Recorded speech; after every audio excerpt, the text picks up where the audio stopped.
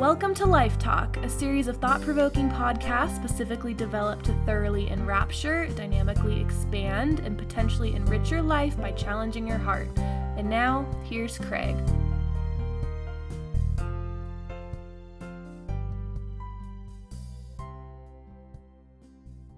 It goes without saying that we are certainly living in trying times.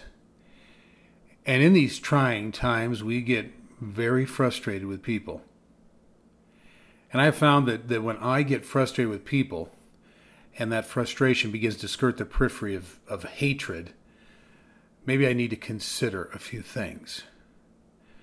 I've realized that when I start to come to despise them, and I reach the point where sometimes I wish to rid myself of them, maybe I should stop and ask who they really are and what they're really experiencing. And I found that when my tolerance level has been surpassed and rage is all that I'm knowing, maybe I should drop my guard. Maybe I need to step back for a moment, and maybe I need to take another look.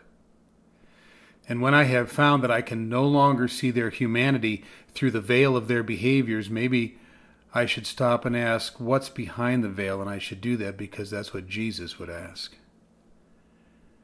When I become angry or frustrated or jaded toward people, particularly in times like these, and in light of the actions that many people take, I've thought that maybe I need to step back and consider some things.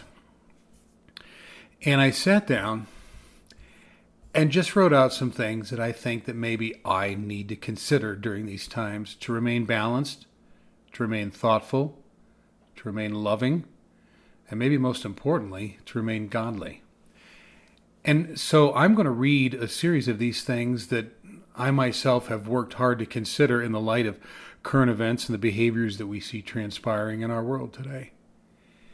And I'm going to share these with you because it's my hope that they shape your thinking and bring you to a more balanced place, certainly a more godly place in how we're going to think about the people in our world and how we're going to engage them.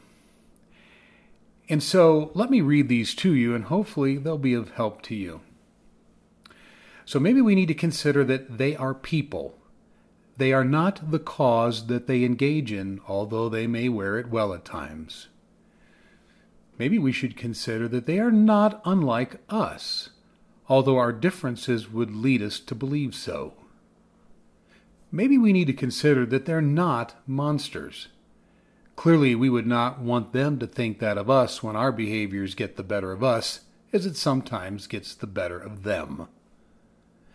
Maybe we consider, or need to consider, that they want to believe in something bigger than themselves. Yet, in the pursuit of lesser agendas, they may have come to live with the incessant frustration of never having found a cause that was big enough to be that big. Maybe we need to consider that they can get greedy, but that's often the fear of losing something while living with the pain of already having lost too much. Maybe we need to consider that they are people who are driven by their fears, because far too often their fears have trampled their inspiration and swallowed their dreams, leaving them with nothing but fear. Maybe we need to consider that they are people who react out of hopelessness because it's likely that everything that they've dared to hope in claimed the part, played the part, and then failed the part. Maybe we need to consider that they are people who want something good as much as we do. It's just the fact that good has been defined as so many things that it is not.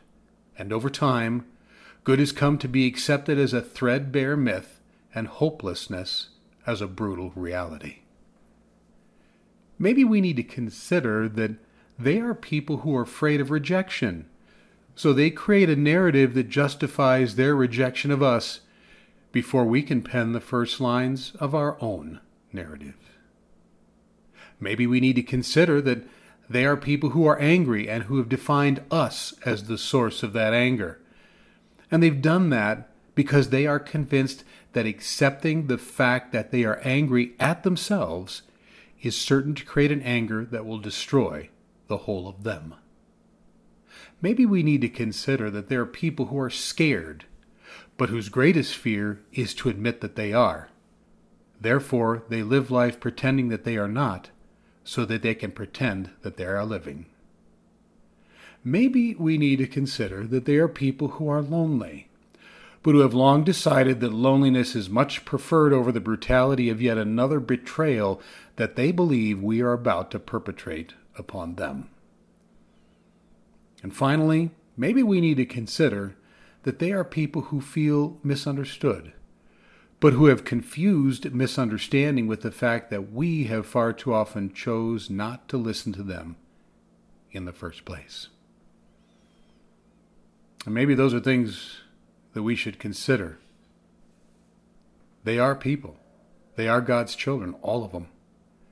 All of them are made in His image, and all of them have been granted a purpose that they may have discarded, but they were granted one that still stands at the ready should they choose to take it.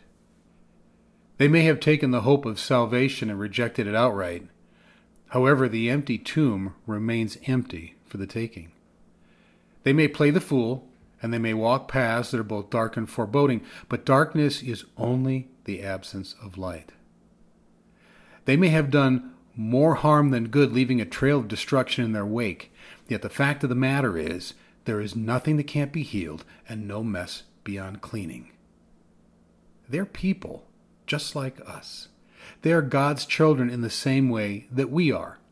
And all of them are that, including us. And if we dare to see them through different eyes, maybe through Jesus' eyes, then maybe we can begin the long-awaited process of healing this terribly broken world that's made up of terribly broken people like you, like me, and like them.